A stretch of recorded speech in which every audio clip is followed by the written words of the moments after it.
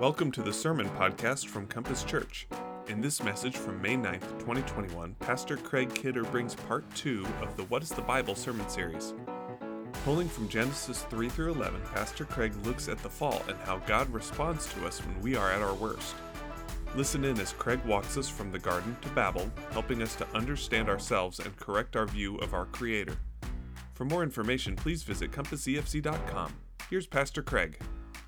Thanks for being here this morning. I'm really excited you're here because we're in a new series where we're talking about what is the Bible, right? And last week we talked about how we want to back up a little bit and we don't want to miss the forest for the trees, all right? If we're driving on a road trip, you and I, from Portland, Maine to San Diego, California, because let's be honest, you're not going to go the other way, but if we're going from Portland, Maine to San Diego, California, it's super helpful that we know how to get from Pennsylvania to Ohio. That's great. But if we don't back up and look at where we're going, do we need to go from Pennsylvania to Ohio? Maybe we want to take a southern route. You know, what's the big picture, all right? We love the Bible around here, but we might be reading it wrong if we just kind of just look at all these little branches and we never back up and see where this beautiful story is taking us. So that's what we want to do. And just like we just worshiped, and it was a deep, meaningful worship experience where we're just like asking God, like, hey, speak to us. Speak what is true. There's surrender that we're experiencing. This time is worship as well. And I want to be your worship leader for the next few minutes as we dive in Scripture and see the King in his beauty and the beautiful story that he's laying out for us. And as well, not all of us know the Bible as well as we'd want to, and we want to create a safe space where we can learn. All right, so there's a lot of us that have questions, and sometimes it's like, oh, I don't know if I can ask this. This is a safe space to learn, and we're all students here, all right? Nobody has arrived. We're all learning together, all right? Speaking of multisensory, to help us learn together, we've got some hand motions, all right? So if you would stand with me, rise. All right. These hand motions are where we're going for the next 12 weeks, okay? You ready? Everybody, don't hit your neighbor in the face, okay? Creation. Oh, sorry. Just, I'll say it, repeat it back, all right? Here we go. Okay, so let's try again. Ready? Creation. Great. Fall. Abraham. Exodus. Torah. David. Prophets. Jesus and his kingdom. Jesus and his cross. Church. Paul. Revelation. Awesome. You can have a seat. Well done. Well done. What do Taylor Swift, Isis, and the serpent from Genesis 3 have in common? What do Taylor Swift, Isis, and the serpent from Genesis 3 all have in common? They have the same marketing strategy, okay? A couple years ago, Taylor Swift went viral when she was about to release her new album. Here's what she did. So people on social media, like totally normal people like you and me, all right? Like Brittany in Bozeman, Montana, all right? She's posted a picture of herself with a new sweater. So Brittany's like, hey, how's this sweater look? All right? And, Lindsay responds, looks great. Kyle's like, it's fine, right? And then Taylor, that sweater is so fresh. There's that little blue check. Can you imagine? Like honestly, can you imagine just like this totally mundane tweet you send out there and then one of the biggest celebrities in the world sees you and comments on that? Obviously, that goes viral. It's all over the news. People are like, Taylor, she's so normal. She's so relatable. That's so great. And it raised all this awareness about her. And then as her new album came out, people were like, oh, I love Taylor. She's so cool. She's like one of us, right? Okay? Totally fine. All right? Great. We're good. Please don't misunderstand me. Okay? I'm not in any way, shape, or form trying to knock Taylor Swift. Taylor's great. It's hard to write a pop song, okay? Taylor does that. Problem, though, fast forward a couple years, the top ISIS recruiter, he's a British hip-hop star. I know. The world is weird, okay? It's very odd. But he's a top hip-hop star, and he uses the same exact method for marketing that Taylor was using. So here's what, but a little more nefarious. So they're using adware and they're tracking people online. And so they're watching like somebody's like a factory worker in Michigan, right? And this factory worker, he's concerned about unemployment, immigration. And so what they do is they see his internet search history, see what he's concerned about, and they start putting memes in his social media feed that just stoke those fear, right? They're coming for you. Oh, you're going to lose your jobs. And then they found out based on his internet search history when he's most susceptible, when he's most depressed, okay? And it's about 11 o'clock at night. So here's what they do. They get this guy kind of cranked up, find out he's really upset at 11, and then they pop in on his social media. Hey, Kevin, right? And they could radicalize people that way, all right? Why does that work that way? Why? I mean, these are kind of like silly things. Why do they work? I don't mean to hurt your feelings, okay? You and I'm with you, okay? We, us, you, me, us, okay? We are not as logical and as driven by reason as we think, okay? Okay? Just to illustrate this, the last pair of pants you bought, did you sit down and say, okay, here's my budget, here's my wardrobe, I have 3 pairs of pants, I really only need 2 pair of pants, and so based on, that's ridiculous, but based on budgeting and based on needs and based on laundry, how I'm going to space it out, I need to get this color khaki based on this. No. You were at the store and you're like, oh, this is so cute, I want it. Great, boom, all right? Why?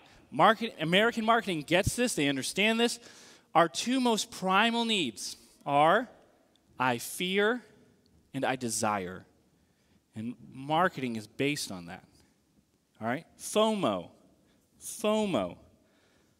What's FOMO? Oh, okay, ironically, FOMO is the fear of missing out, right? So here's what happens, right? So the other day, I'm reading an article, and it's like, it talking about the cut of jeans that I really like. And it's like, those are so out. If you're wearing that cut of jeans, that's so 2019. What do? I get angry. I'm like, what? How dare you say? Are you saying I'm wearing dad jeans? Oh my gosh, am I becoming like my dad? Like just, society moved on without me, and oh my gosh, are they saying I'm irrelevant? Whoa! And before I know it, I'm on Levi's.com, and I'm like, whoa, wait, oh, I see what happened here. Fear, right? They tapped into my fears, okay? We can be very hard. We can be very hard on Adam and Eve, the first man and the first woman. We can look back at them and be like, yo, what's wrong with you? You were walking with God in the cool of the day. Life was great. Life was good. And then a talking snake is like, hey, don't believe God. And you're like, okay. Right? If I was there, this would be a different story, and humanity would not be like sent into chaos. All right? That's misunderstanding. That's still believing that we are rational, logical people. All right? This text that we're about to read opens up by saying this. Now, the man and his wife were naked and not ashamed. Okay? Naked has to do with this idea of vulnerable. Right? They're totally exposed. They're vulnerable. Innocence. Okay? They're naked and unashamed. And the serpent, so that pits these 2 things beside each other. The man and his wife are naked and not ashamed, and the serpent is more crafty than any animal of the field that the Lord God had created. The word for naked and the word for crafty are almost identical in Hebrew. One is arom and one is arum. Same letter, it looks really similar. And it actually kind of works in English, okay? Nude and shrewd, all right? So they're nude, he's shrewd. So they're vulnerable, they got wants, they got needs, and he's smarter than them, all right? What did they want, right? They had just been given the charge by God. God had created the world, and he gives them planet Earth to rule. He says, hey, I'm God. You be with me, and hey, do what I do. Here's planet Earth. Rule it. That's a big promotion, okay? That's overwhelming. That's like, whoa, we got to rule the world. And they're vulnerable. And they want something. They want wisdom. And so someone's coming to them who's wiser than they are. And they're like, okay. Why? Because they're driven by wants and fears. And that's how the Satan sends the world into chaos. I grew up in post-Christian New England, okay? And I came of age at a time, I remember I was preaching at a place. I hadn't preached that much. I'm just getting started. and someone grabs me and says, hey man, don't talk about sin. I'm like, why? Like, I don't know, it just has a lot of baggage. Just if you can, don't talk about sin, okay? That's post-Christian New England. That was where I was preaching. I was preaching in California at that time. You right? Don't talk about sin. All right? A silver lining in the moment we're in right now is you're not really hearing those voices anymore. Because everybody knows something is wrong. Something is wrong. The Shire burned down. What happened? I never read Great Expectations, okay? So somebody correct me if I'm wrong. But in Great Expectations, come on, Dickens was a jerk. We all know that, right? But in Great Expectations, is it Miss Havisham? Havisham. So what is it? Havisham. Okay, that's so British. Miss Havisham is about to get married. It's her wedding day, and her soon-to-be husband writes a letter that says, hey, at 8:40, I'm out. I'm bouncing. So Miss Havisham is wearing her wedding dress, and what does she do? She runs around the house, and she stops all the clocks. And then Dickens describes this woman who lives in her wedding dress and gets old. And just the dress gets yellow, gets heavy, it gets weighed down. That's us if we don't honestly look at the fall, at what's wrong. And I agree with these friends who said, hey, please don't talk about sin. There's a way to talk about sin that's not life-giving, that's just guilt-inducing, that's a heavy load that people put on other people, all right? But we want to look honestly at sin, because when we look honestly at sin and the fall and God's character in this, God is the way he responds is beautiful, okay? When we see who God is, how he responds to us at our worst, and then his answer to the fall, we get new life. It's invigorating, all right? And it gives us the courage to then talk honestly about sin. All right, we're not just going to talk about sin with no solution, all right? Hey, everything's bad, everything's awful, and good night, all right?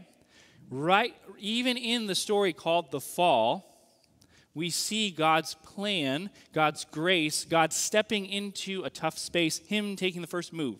We see grace, him stepping in for our rescue. We see that right on the opening pages, all right? So here's what we're going to do. We're going to read the story in Genesis 3. We're going to start in Genesis 2, but we're going to read the fall, okay? But here's what you have to understand, all right?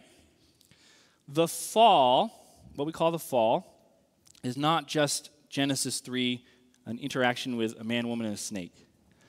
The fall refers to a unit of the text of Genesis that goes from Genesis 3 to Genesis 11, okay? That whole unit is the fall, okay? So it starts with these two people, and then it just gets out of control, and it's a downward spiral, and it lands at a place called Babel, okay?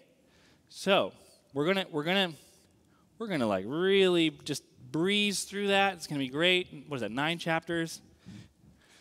Hopefully you brought lunch. Hopefully Lucille stays calm.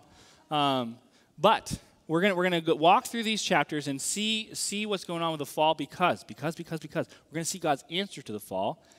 And God's answer to the fall, I'll just tell you up front, okay? He creates a new society that the goal of this new society is to make Babylon a ghost town, okay?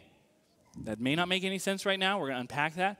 But our identity as a church, we are reverse the curse people, okay? Reverse the curse. That's key to our identity. Life was threatened in the garden, but it was not lost. And we, as people, our objective, our calling is to make Babylon a ghost town, okay? You're like, yeah! All right? Hopefully you'll get there at the end, all right? May not make a ton of sense right now, but that's where we're walking. So we're going to read Genesis 3, and then we're going to read Jesus' answer to Genesis 3 in Acts chapter 2. And it may not make any sense, and that's okay. That's totally cool. We're going to try to unpack it. So Genesis chapter 2. You got a Bible? Genesis chapter 2. It's the beginning. It's the opening, Just drop it open. There's going to be some intro stuff. Genesis chapter 2. All right? Genesis chapter 2. Starting in verse 25. Genesis 2:25. And then we're going to read Acts 2 after that. So here we go. Ready? The man and his wife were both naked. They felt no shame. Now the serpent was more crafty than any of the wild animals the Lord God had made. He said to the woman, "Did God really say you must not eat from any tree in the garden?" The woman said to the serpent, "We can eat fruit from the trees in the garden. But God did say you must not eat fruit from the tree that is in the middle of the garden, and you must not touch it or you will die." "You will certainly not die," the serpent said to the woman. "God knows that when you eat from it, your eyes will be opened, and you'll be like God, knowing good and evil." When the woman saw that the fruit of the tree was good for food and pleasing to the eye and also desirable for gaining wisdom, she took some and ate it. She also gave some to her husband who was with her, and he ate it.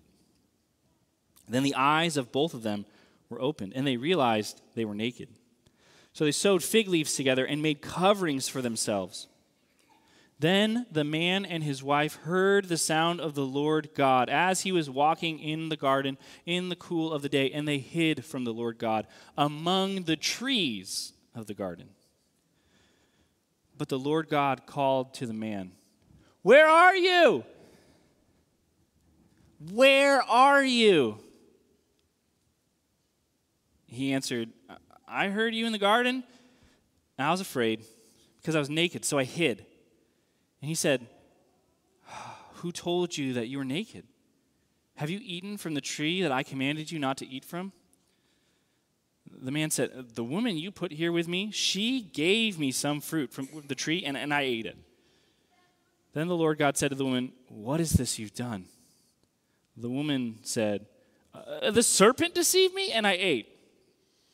And the Lord God said to the serpent, "Because you have done this, cursed are you above all livestock and all wild animals. You'll crawl on your belly, and you will eat dust all the days of your life. I'll put enmity between you and the woman, and between your offspring and hers. He will crush your head, and you will strike his heel." That's the problem. The Shire just burned down. Here's God's answer in Acts 2.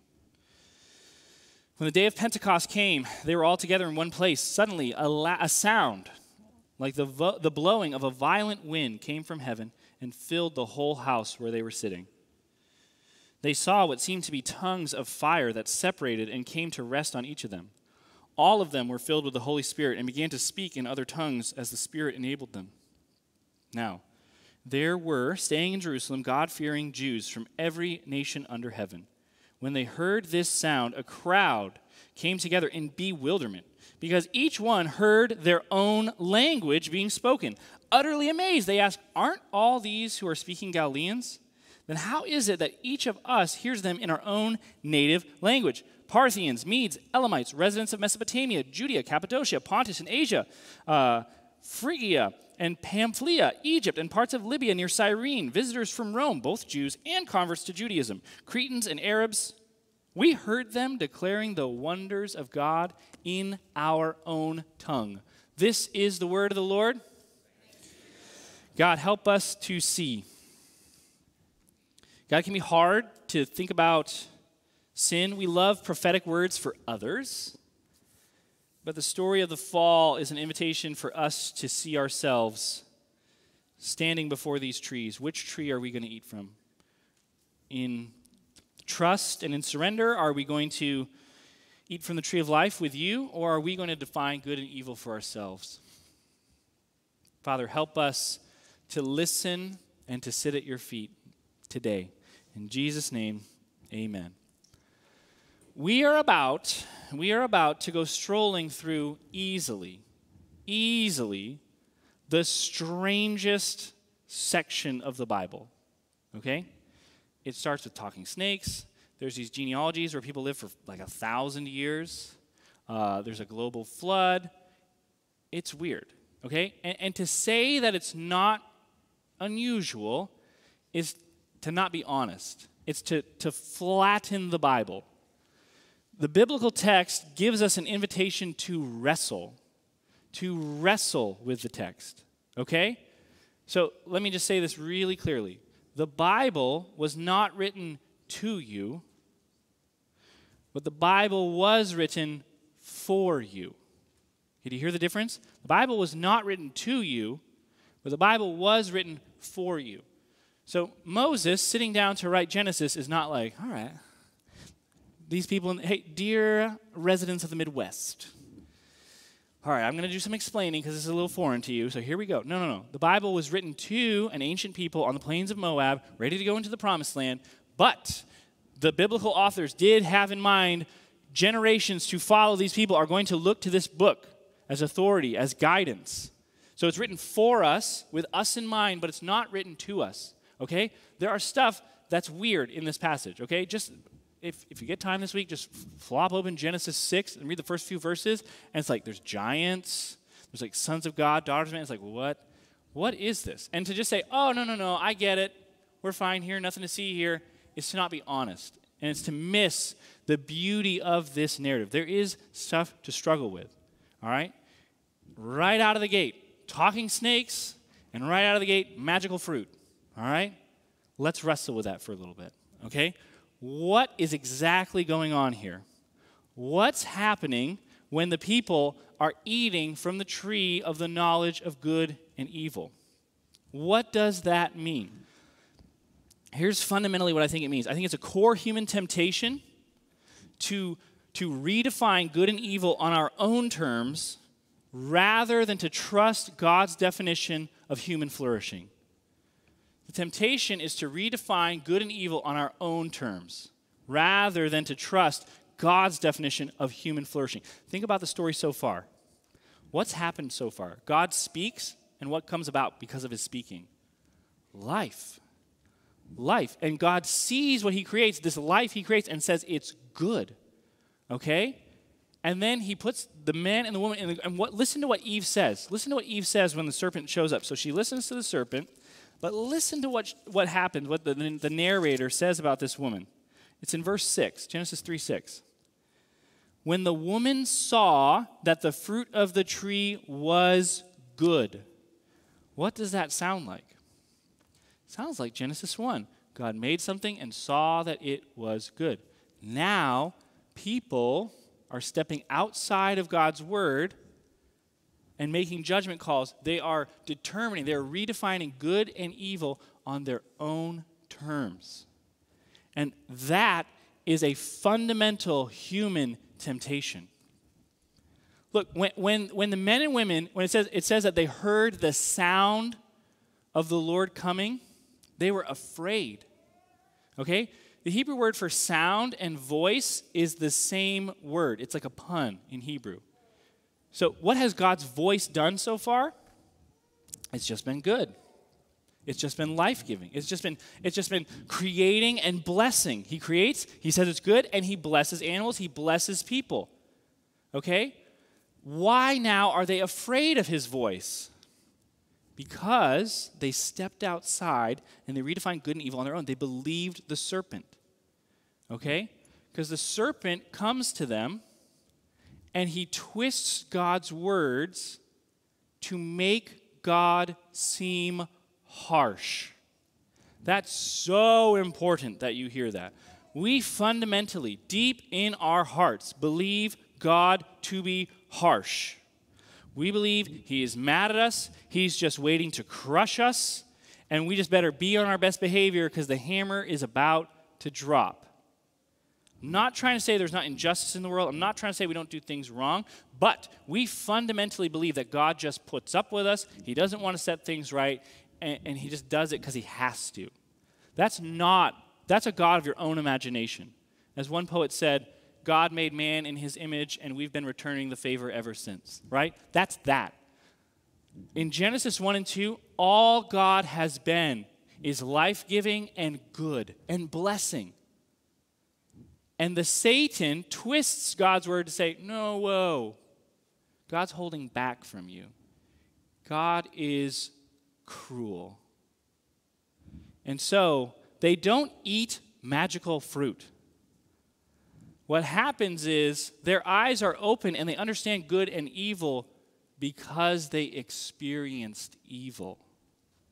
They stepped outside of God's word. Instead of receiving, instead of trusting, they said, let's take matters into our own hands. I love what John Stillhammer says about this. He says that the author has shown that happiness does not consist in being like God. Rather, happiness consists in being with God. They missed it by a preposition. They had these wants, they had these fears. We've got to rule the world. We've got to do a good job. And Satan's like, God is harsh. He's holding back from you. Whoa, what do? We got to be like God. No, you don't. That was never part of this bargain. You just need to be with him. And in being with him, we become like him. But the goal is just to be with him. And so they stepped outside and they took matters into their own hands. Now, do you see the link, what they wanted? The serpent shows up, he's wiser than they are, and they know that. They listen to him, right? Then God comes. Now, listen to how Adam and Eve speak to God. Listen to this. This is verse 9. The Lord God called to the man, where are you? He answered, I heard you in the garden. You were in the garden. I was afraid because I was naked, so I hid. Who told you were naked? Have you eaten from the tree that I commanded you not to eat from? Listen to this. Ready? The man said, the woman you put here with me, she gave me some fruit from the tree and I ate it. Is that true? Yes. Is that the whole truth? No. Who talks like that, though? The serpent. See what's happening here? He took his strategy of like, hey, you're not going to die. Did they die? Did they drop dead? Did they experience cessation of a heartbeat? No. But did they die? Yeah. Life is more than just having air in our lungs. It's about being with God, and they separated themselves from God. And we have to read the Bible like that because, look, there's a conversation. It's not a helpful conversation. Someone's going to ask you this. People have asked me this. I'm going to tell you what to say when people ask you this not helpful question, okay? Do you read the Bible literally? Okay? Do you read the Bible literally? Here's what you can say. All right? This is my gift to you. You're welcome. I have no idea what you mean. What do you mean? What does that mean? What in the world does that mean? Do I read the Bible literally? I have no idea what you mean. Okay? Just say that. You're welcome. It'll help you just save friends, avoid lots of potholes. You're welcome. Okay? Here's why. All right? In John 10, here's what Jesus says, right? I am the door. Is Jesus a literal door? Okay. And this is C.S. Lewis. Jesus may not be a literal door, but he is a real door. All right? Jesus may not be a literal door, but he is a real door. When we read this Genesis 3 through 11, we're going to come into things where we're like, what is happening? And then we get in these unhelpful conversations. Do we read the Bible literally? Oh, no, maybe we spiritualize things. Maybe that's the answer. No. We do just what we did with Jesus. We try to get at the authorial intent. What is the author trying to say to us? The author is trying to, in these opening pages of Scripture, show what it looks like to not live your life in accordance with God's word, to define good and evil on your own. He's trying to show us what that looks like and how it happened with the first people and the chaos that happens. And then, here's where it gets really, really good. He's trying to show us how God responds. All right? So we've already talked about what's the first thing that God says. They hear the sound of him coming and they're afraid. And what does God say right out of the bat? Where are you? He's looking. He's stepping out in love. He's looking for his creation. That's awesome, but it doesn't stop there. The awesomeness continues. So the fall is then culminated with this, it's a trial. What happened? All right? What just took place? But even listen to God's posture in this. Listen to this, okay? He says this. This is what he says. Where are you? I heard you were coming. I ran away. Who told you were naked? Have you eaten? God's asking questions. He's not coming saying like, oh my goodness, are you kidding me? Are you kidding me? I was gone for like 10 minutes and you just threw the world into chaos. Are you serious? You guys are so dumb. You need me around. What in the world? He's asking questions. That's really cool. Gets better. All right. We start this series where he talks to the man, talks to the woman, then he talks to the serpent. And we start hearing curses, okay? Look down in your Bibles with me. Look at verse 14, okay? And look at verse 17. That's where God curses, all right? Who or what does God curse? Who or what does God curse? What was it? Who was it? The serpent. And what else? The ground. The serpent and the ground. Why is that important? Who does God not curse? The man and his wife. Okay? Don't miss that. Cursing in the ancient Near East, especially in Genesis, is about like removing, like blessing is like, hey, teeming with life, flourishing, and then cursing is like we're taking all that away. We're removing a life-giving source. The image of God is not lost. Okay? Men and women, everybody that you meet. Let's say your neighbor is like the worst person in Colombia. All right? Like they shoot their own fireworks on the 4th of July. Like they're just awful human beings, okay? Okay? They still are in the image of God. It's not lost. Everyone you meet, we please stop this us versus them mentality. People are not the enemy.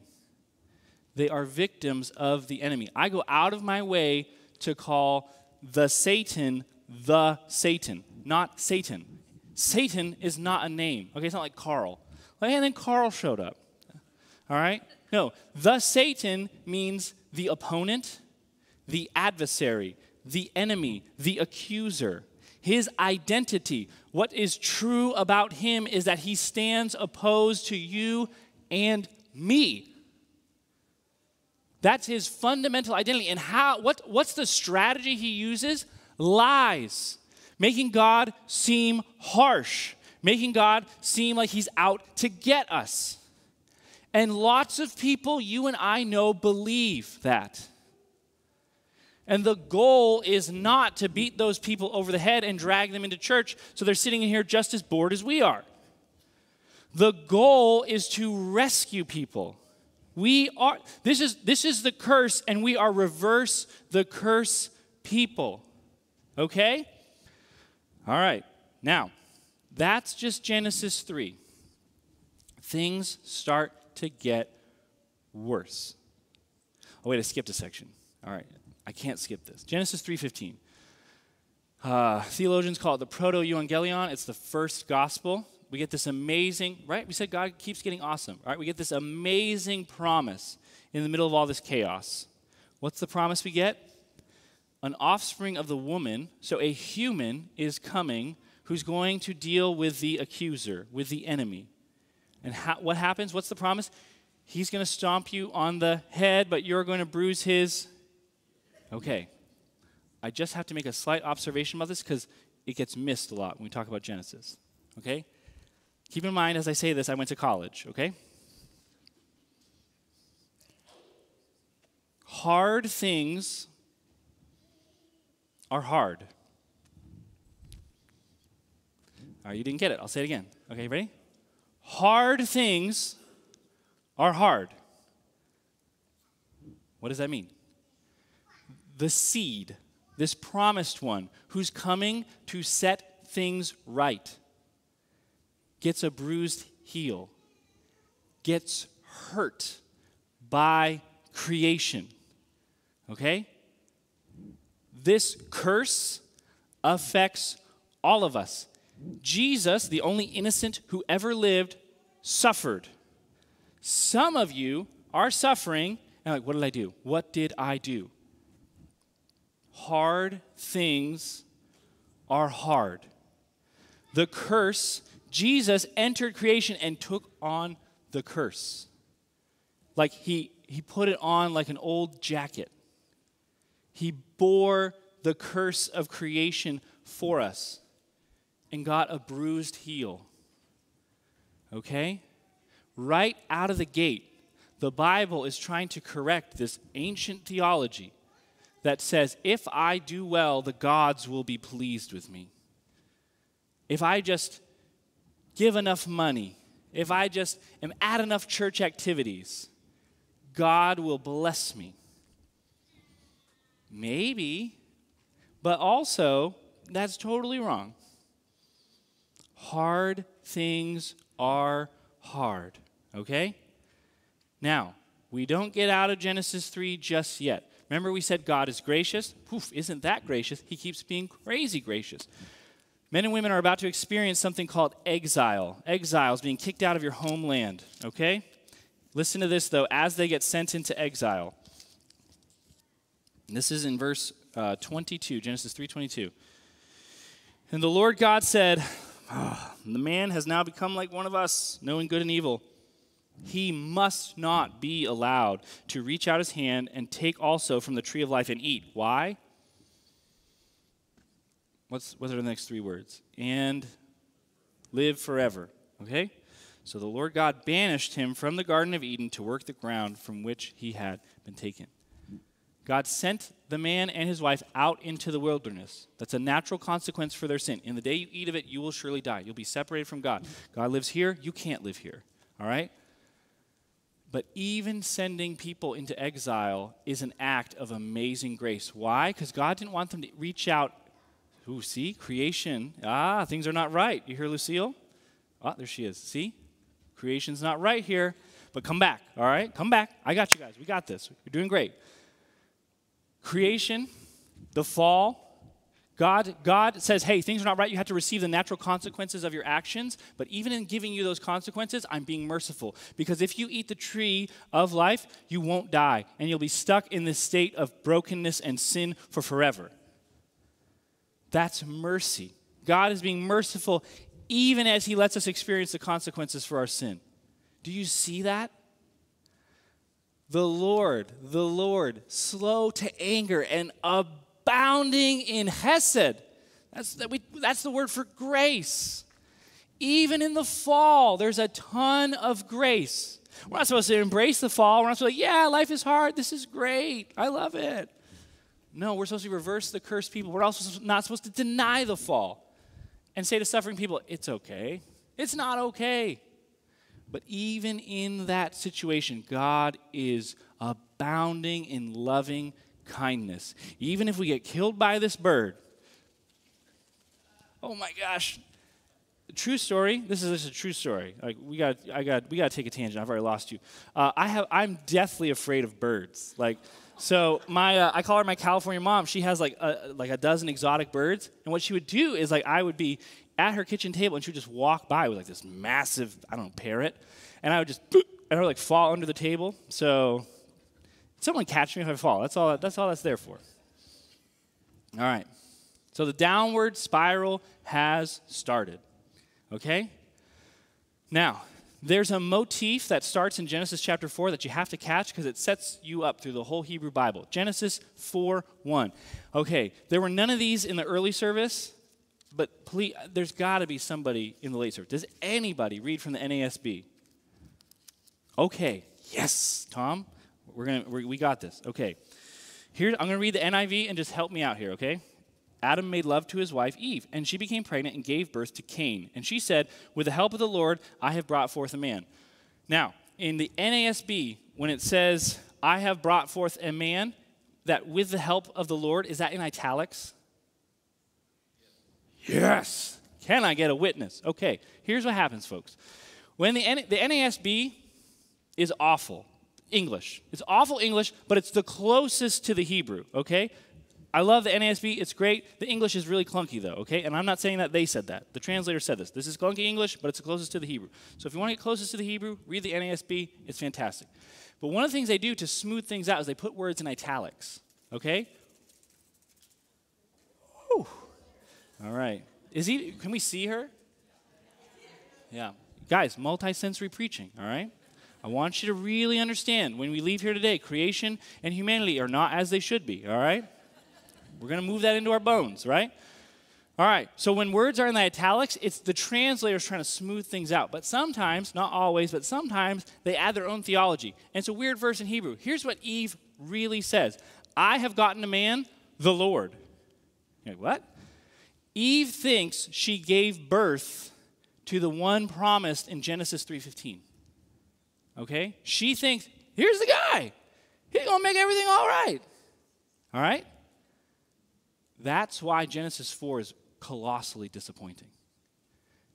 Cain is the one she thought was going to set everything right. Is it down? Is it down here? Okay. It's behind the wall. Oh, good. It won't come out.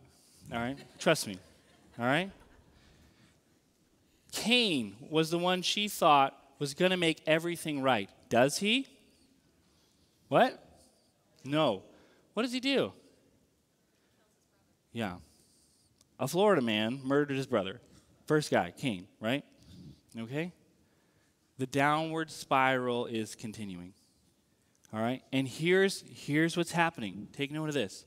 It moves from a man and a woman to a family. All right? Sin is never just you. It grows, it multiplies. It's a cancer to God's creation. All right? Let's get into a weird chapter now. Genesis 5, okay? Here's Genesis 5 in a nutshell. A bunch of people lived 1,000 years, then 800 years, then 700 years. And we're like, whoa, what? Okay. Bear with me for a second. Remember, the Bible is not written to us, but for us. Great. Okay. You and I use genealogies differently than these ancient people who lived thousands of years ago used genealogies, okay? You and I use genealogies like this.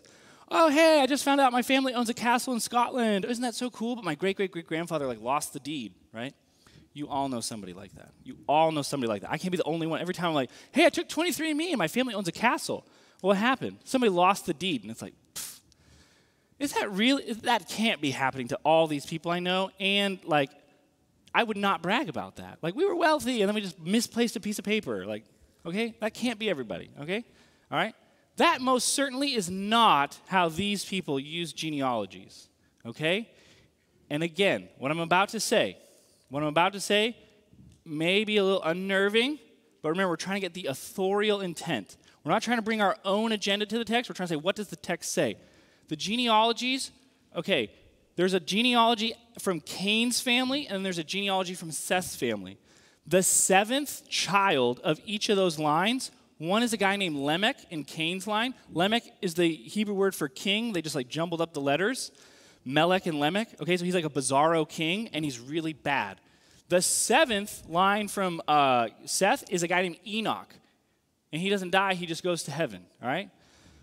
Okay, that's unusual, those sevens. Remember the book of Matthew, the number 14? Matthew skips a bunch of generations and moves things around. Some of us are like, the Bible's not true. The Bible's no. Jesus is not a literal door, he's a real door. We can't read our standards back onto the text, okay? Now, there are two theories then about this genealogy. Let me walk you through both of them, and they're both great, okay?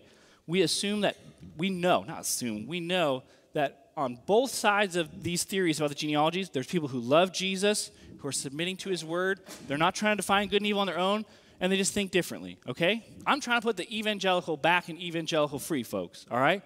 We're people who fight to keep the main thing, all right? Amen? Oh, my. All right, we can just be Compass Free Church, that's fine, but we come from a rich heritage of people who trust the authority of Scripture and fight to keep the main thing. I shouldn't have said fight that harsh. That sounded violent. We're also very peace-loving people, okay? All right? Thank you. They don't have me on the website, all right? I'm not the spokesperson, all right? Where were we? This bird is really... Okay, two views. View number one says this. All right, so basically after the what did I do? All right. We're good. We're good. View number 1 says this. We're so close to Eden that the curse kind of like is wearing, or the blessing of the original creation is like wearing off. So that's why people are living so long. It's because they're so close to Eden, and as we get farther away, their lives get shorter. All right, that's view number 1. And again, right, what do we say about these people? They love Jesus. They're trying to live under the authority of Scripture. They're not trying to define good and evil for themselves. That's just how they see it. View number 2 says this. We have no idea how people use genealogies. And if you read ancient Mesopotamian genealogies, people lived for like 20,000 years, 30,000 years, 5,000 years. And so maybe what Moses is trying to do is write a polemic against his culture to say like, hey, you guys are getting it wrong, and we just haven't figured out what that is yet. But the main point is that people are dying. And so sin entered the world, and death through sin, and death spread to all. Look, this guy died. This is a good guy. He died. Devastating, bad. So we see, and guess which one I'm like 55%, all right? On a scale of 100%. I'm in this side. I think what he's saying is like death went from a man and woman to their family, and now everybody's experiencing the fall. And it gets so very bad. In Genesis 6, a guy has a kid and says, I'm going to name this kid Rest because maybe this kid will bring rest to the land. Who's Rest? What's Rest's name? Noah means rest. So remember, it's that motif. Is this the guy? Maybe this is the guy. And Noah gets super close, right? So men and women are polluting God's good earth. That's what Genesis 6 says. Everyone was doing violence, and they're polluting creation. So what does God do? He lets people experience the natural consequences of their decision. They're polluting creation. They're destroying creation. God steps back and lets creation destroy them. All right? So when the passage talks about the waters rising, it then says that the waters were above the surface of the deeps. What does that sound like? Genesis 1:2. The Spirit of God was hovering above the surface of the deep. God returned creation back to a pre-Genesis 1 week creation. Okay? And then what happens? Water goes down, and Noah comes out of the boat. And what does he do? He plants a vineyard. Who are people who plant vineyards? Gardeners. It wasn't a trick question. Right? Who else was a gardener so far in this story? Adam. Here's a new Adam. All right? The rainbow, there's no word for rainbow in Hebrew. It means like a bow and arrow, archer bow. God lays his bow in the sky. He says, I'm not going to do that again. All right? Peace. All right? I'm putting my bow in the sky. All right? We're done here. We're done. That didn't work because the people are still evil. What happens to this new Adam? Is he going to be the one that's going to do it? Is he going to bring rest? Is he going to step on the serpent's head? No, he invents NASCAR. He gets drunk in his tent and lies naked out in the sun. All right? He didn't do it. So this motif of, is this the one? Is this the one? Is this the one? No. Then what happens? Genesis 11. The people use the technology, the best technology they have, bricks. And they get together and they say, let's make a name for ourselves. All right, whose name is supposed to be great throughout the rest of the Pentateuch? Yahweh. That your name might be great. What are they doing? Let's be like God. They're eating from the wrong tree. Okay? They're eating from the wrong tree. I put this up here. It's tiny. You can't see it. That's okay. I can't see it. But in Genesis 11, I think it's 11. Let's check it out here just a second. But Genesis 11, there's a footnote. It's super important. Footnotes can save the world, folks. Genesis 11, it's verse 9. Okay, so here's what happened. They come together. They're all speaking the same language.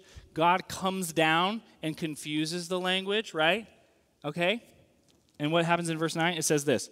This is why it's called Babel, because there the Lord confused the language of the whole world. From there, the Lord scattered them over the face of the whole world. Okay, what's going on here? That footnote is there because that word Babel, so the Hebrew letter BBL, is used 250 times in the Hebrew Bible. BBL, 250 times. 249 of those 250 times it's translated Babylon. Okay?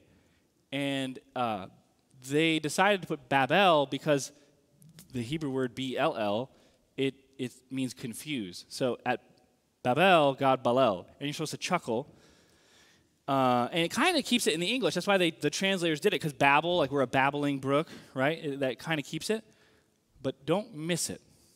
This is the Tower of Babylon, and we see the creation of the anti-God culture.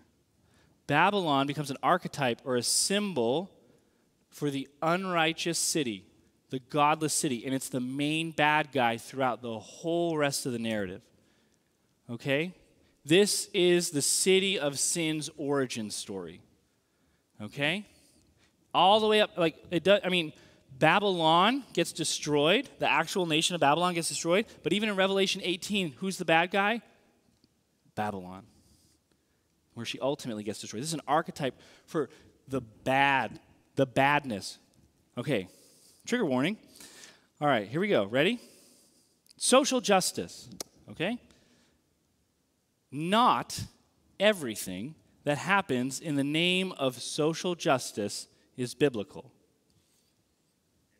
Thank you. Thank you. All right? But all biblical justice is social. Amen. Okay? The problem with sin is it's not just an individual problem. Sin has now built a society. A society of here's what it looks like to live in this society. We determine right and wrong for ourselves. We are going to be the society that eats from this tree. That's our identity. We're going to be like God. We're going to determine good and evil. We're just going to give in to that primal human temptation to determine right and wrong for ourselves. Look, I grew up in post-Christian New England, okay? I would drive by tons of churches my whole life that were totally empty. Whole churches can embrace Babylon. They can say, yeah, God's word says this, God says this, but we're going to determine right and wrong for ourselves. And when you do that, you're on your way to post-Christianity. All right? Went to seminary in Louisville. Louisville's full of empty churches. Why? Because churches bought into this lie. Nothing kills a church faster than saying, let's just let people determine right and wrong for themselves. All right? And that's called deconstruction. Well, it's not called deconstruction, but how we're experiencing it today is through deconstruction. What is deconstruction? Deconstruction is where we look at something and it's problematic. All right, there's problems here. All right, there's problems here. So what do we do? What do we do with those problems? Well, we start to pull things apart. We get it back to its skeleton, and then we add it on differently. We reconstruct it, okay, for a different goal, hopefully. Now, deconstruction, we're Protestants here, okay? Protestantism is built on deconstruction. Okay, Martin Luther, Calvin, Zwingli, all these guys were like, hey, y'all are getting it wrong. We got to get back to the skeleton and examine the skeleton, okay? Jesus also participated in deconstruction. He showed up to the religious leaders and said, you've heard it said, but I say to you. Here's the fundamental difference, though, with deconstruction of the church and then a secular deconstruction. Deconstruction in the church looks like, hey, you're not actually living up to the Bible. All right, so deconstruction in the church that's good and healthy is like, hey, we all said we believe this, right? What you're doing doesn't line up with this. There's abuse of authority here. That's not how the Bible talks about authority, all right? That's a healthy deconstruction. We should always celebrate and embrace that. An unhealthy deconstruction, though, is when we take people who are eating from this tree over here, defining good and evil apart from Scripture on their own, and then they come with those standards and say, church, you're getting it wrong. Now look, when people come to us with correction, we can listen, we can be humble. I think she has a friend. We can listen, we can be humble. Please don't miss that. All right? There are going to be people who have no Christian worldview at all and say, hey, I think you guys are missing it. And we can say, yeah, I think in God's common grace, I agree with you. I think you're right. But here's the thing, though. Deconstructionism has created a ton of doubt in the church. A ton of doubt. You and I don't live in the same world Martin Luther lived in. Like, Martin Luther couldn't imagine not believing. You and I can't imagine living in a world where we don't interact with our doubts. Okay? In all that doubting, which I have experienced, you very rarely hear people encouraging you to doubt your doubts, to doubt the secular narrative that creates a lot of this. You very rarely hear that. It's like, oh, well, the Bible, it just is magical fruit and snakes. We're modern people. We don't believe that. Let's tear that apart. Right? And it's like, wait, I have questions about secularism. I have questions about this anti-supernatural worldview that seems to think everyone that's come before us is totally, like, dumb. Right, can we ask questions about that? In seminary, remember I had shared last week that I was getting blown away by the story of Scripture. So I'm sitting in back of class, and I'm like, this is amazing. If people heard this, I mean, I just think this could change the world, right? Fast forward, I'm in seminary, and a great thing about seminary is you're supposed to read outside your tribe, okay? It challenges you. It helps you grow. It's great. So I'm reading a secular Old Testament historian, and he's showing me all these connections. It's beautiful. It's awesome, right? He's like, oh, hey, so, Abel, he died early. The name Havel means breath. And you're like, whoa, that's super cool. That's a cool detail. And they say, hey, there's all these things about wells in the ancient Near East. Like, so, Jacob meets his wife at a well. Isaac meets his wife at a well. Moses meets his wife at a well. And that's kind of like a motif in the ancient Near East, like superheroes. It's kind of like when Superman goes behind a phone booth, we know what he's doing. That's what that's like. And I'm like, that's super cool, right? I'm totally tracking with him. I like him. I'm following him. Then this sentence comes. And they're able to do this because the Bible's all fiction.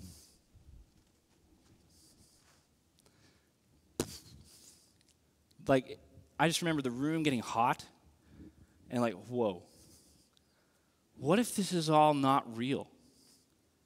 Oh my gosh. What do I do? I don't know what to do with this. I'm experiencing deconstruction. Okay? And I share this with you not to create your own doubts about Scripture, but to tell you what's on the other side of deconstruction. Reconstruction. What happens a lot of times in deconstruction, we grow up, everybody thinks like us, we go out into the big wider world and we meet people who don't think like us, and we can do one of two things. We can ignore it. Everybody thinks like me, this isn't happening, this isn't real, I just got to get back to my people. Or we can be like, yeah, everything I learned, that's garbage. Woo! Or we can be honest and bring our doubts to the text and to the God of the text. When you meet people who've experienced deconstruction and came out on the other side, saying like, yeah, I got my bell rung, all right? And I came out on the other side, there's a deep humility. Like, they still have convictions. Like, yeah, this is how I read it, this is how I see it, but there's not a harshness to them. There's an empathy, there's a sympathy. People have doubts. This is hard. Oh, but here's what I want you to see what I'm seeing. There's a generosity, there's a graciousness, there's a Christ-likeness. And because post-Christian America is not a thing that's far off anymore, and it's coming sooner and sooner and sooner, we all have to deal with doubt. And we can be a community that either buries those doubts, doesn't talk about them, or we can bring them to the light and say, I have questions. What do you think God wants me to do with these questions? And we come out on the other side, ironically, more Christ-like. Look, why I said we're evangelicals and we keep the main thing. There's people in this church who believe one thing about creation. There's people who believe other things. There's people who believe this about the end times, that about the end times. And you know what? I'm not trying to say that doesn't matter, but it's not the main thing. Knowing Christ and Him crucified. That's the main thing. And even in those doubts, even in those hard times, He's with us. As C.S. Lewis said, the darkness makes us cry out to Him. And that changes who we are. How did I get out of deconstruction? In a really odd way. I have these odd interactions with Old Testament professors. They're like really blunt. But Peter Gentry, he was my mentor in seminary. He was a wild guy. He He taught me how, like, I'd be at his house, and this is no exaggeration. He'd throw me a Greek New Testament and just be like, open to Philippians. Now read. And I'm like, oh my gosh, right? There's nowhere I just, okay. And then I would like mistranslate a word. He'd be like, why did you think that? I'm like, I don't know. I thought we were having muffins. Like, what's happening? All right. Really harsh guy. Awesome. He's like the nutty professor. Like, he'd be seen running around campus like this, and his, one tail hanging out and papers like flying behind him. Okay, this is that professor. We go to church together. After church one day, he's talking to a pastor at the church, and they're disagreeing about a text. And the pastor's like, look, I don't care. Yeah, I know you're saying the author didn't intend that, but this is what it is, okay? And Peter turns to me and says this. He says this, Craig, I just have a higher view of inerrancy than this guy does. Like right in front of the guy, right? And that's a weird statement, but he had no idea I was going through this deconstruction moment, and the Spirit of God just, I can trust the Bible. Don't doubt in the dark what God has made clear in the light. What did God make clear in the light? The law of the Lord is perfect, reviving the soul. That's clear. I have questions about some of the details, but when I back up, I'm like, whoa, he's good, he's trustworthy. I use that big word, inerrancy. What does that mean? That means the original, what Paul wrote, what Nehemiah wrote, the original autographs are free from error, and you can trust them, and they are trustworthy in what they intend to teach, all right? That doesn't mean I always get it right. That doesn't mean my interpretation is inerrant, but that means this text is inerrant. We can trust it. Just like that. Whew. Reconstruction. Let's start building this again. Speaking of reconstruction, the church, I mentioned Acts 2. You thought I forgot about it. You thought the bird threw me in my concentration. Little did you know, I took a public speaking class and I know how to handle distractions, okay? All right. Acts chapter 2. How is Acts chapter 2 Bizarro Babylon? Okay? Bizarro Superman, he's like Superman but different. In the Tower of Babel, we see all the nations coming together, speaking one language, and then they get sent away speaking different languages. In Acts chapter 2, we see all the nations coming speaking different languages, and when they meet together, they speak the same language. He's undoing Babylon. Here's another thing that happens, okay? Luke uses this word in Acts chapter 2, pone. Okay, pone. There's only one other time that the Greek Old Testament uses the word pone. It means wind, spirit, breath. And it's in Genesis chapter 2 when God breathes the pone, the breath of life, into man and woman. So God calls people out of Babylon and makes them new creation. The old creation was under the curse, the old Adam. This new Adam comes and makes a new creation, makes all things new. And the story hints at that again and again and again. Why I said that Genesis 3 through 11 is one unit, because the word curse is mentioned 5 times in that passage. Once to the serpent, once to the ground, once to Cain. I don't know what 5 is. 5 is, I think, Lamech maybe. And then, actually that's not right. And then 9 is Ham. All right, 5 times the word curse is mentioned. God calls Abraham. We're dipping into next week a little bit. Where does God call Abraham out of? Babylon. Okay? And what does he do? He blesses him 5 times. All right? He calls someone out of Babylon that had been cursed 5 times and blesses him 5 times. There are people in this room who have been called out of Babylon. And our job now is to make Babylon a ghost town.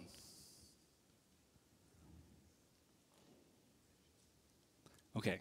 There are people in this room who have been called out of Babylon.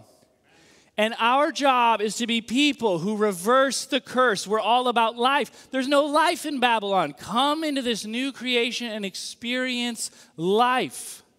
Experience the blessing of God.